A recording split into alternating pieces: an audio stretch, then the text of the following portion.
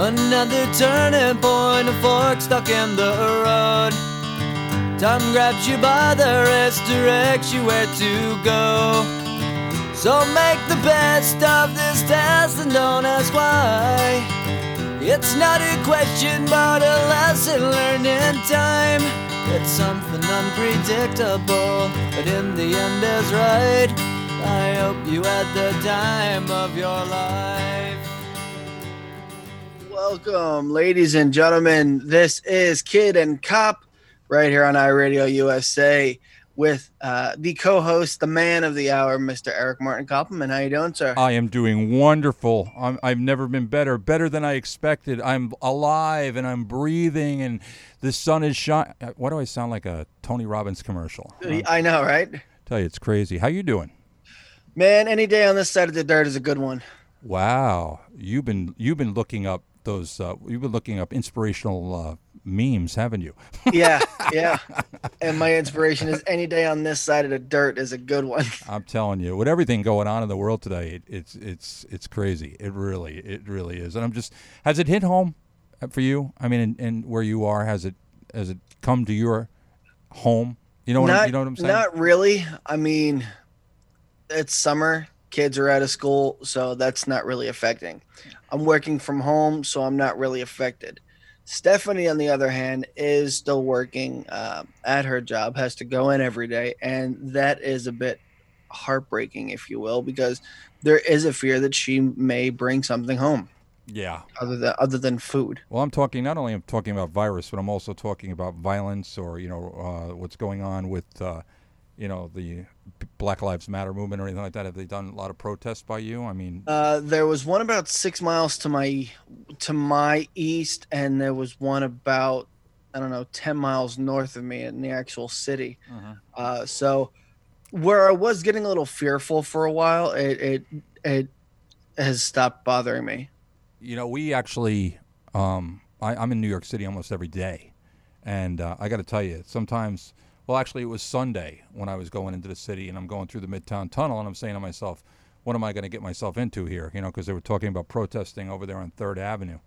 I don't know what I would do, to tell you the truth. I mean, I know I wouldn't run people over or anything like that, but I really don't want to put myself or my family or anyone in a position, that of any type of violence or anything like that. And the sad thing is now what they did in New York here with elimination of the street crime unit, There were so many shootings over the weekend. It's ridiculous. I mean, crime was at a low, murders were at a low, and all of a sudden now everything's spiking. It's like nuts. It really is. It's sad. It really is. Well, that's the problem I have. Now, you may or may not remember the name. Reginald Denny?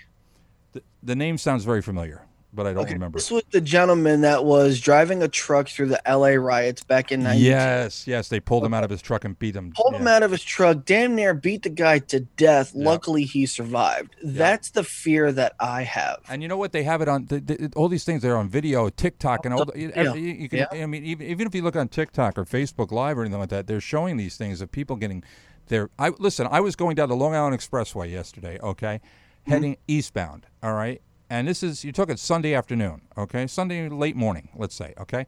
The service road's called the Horace Harding Expressway. On this service road, okay, which you could clearly see, 2 guys beating the hell out of each other, I don't get it, man. I'll tell you, we have custody of Javon, my 15-month-old grandson, and he's mixed, okay?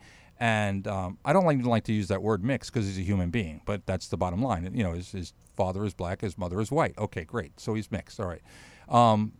And I said, I picked him up at daycare today, and there was another father that was picking up his daughter. And you know what I said to him? I said, my grandson is so friendly with his daughter, even in preschool like that, even nursery.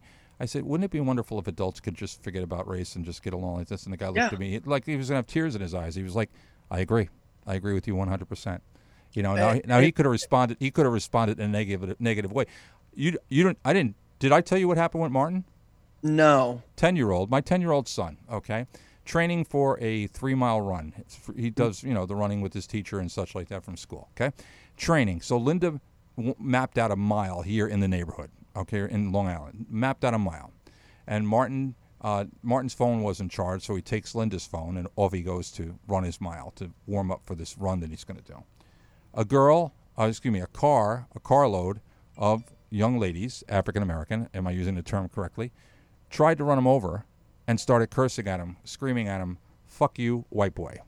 Now, excuse my language. We are internet radio, so I can say things like that. But I apologize for that. I'm telling you the story. Terrified him. He came home. He was hysterical. You know what? My kid had never. He's always grown up. We don't teach our children there's a difference, and there isn't a difference as far as I'm concerned. You know what I'm saying? There's a difference between good people and bad people. That I get. I understand. There's good and there's bad, and no matter what race you are. All right. But when you start messing with a 10-year-old kid like that, you're wrong. And that's what this world is coming to. That's what it's coming to, kid. That's what it's coming to.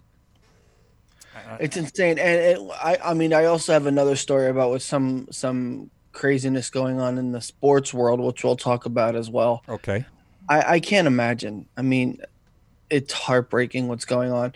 And the question is what will be the point of, okay, we've completed what we need to do, or we've gotten past what we need to get leadership, kid. There's no leadership. There's no Martin Luther King Jr. anymore. There's nobody standing up. First off, there's nobody standing up and saying, "Hey, whoa, hold on.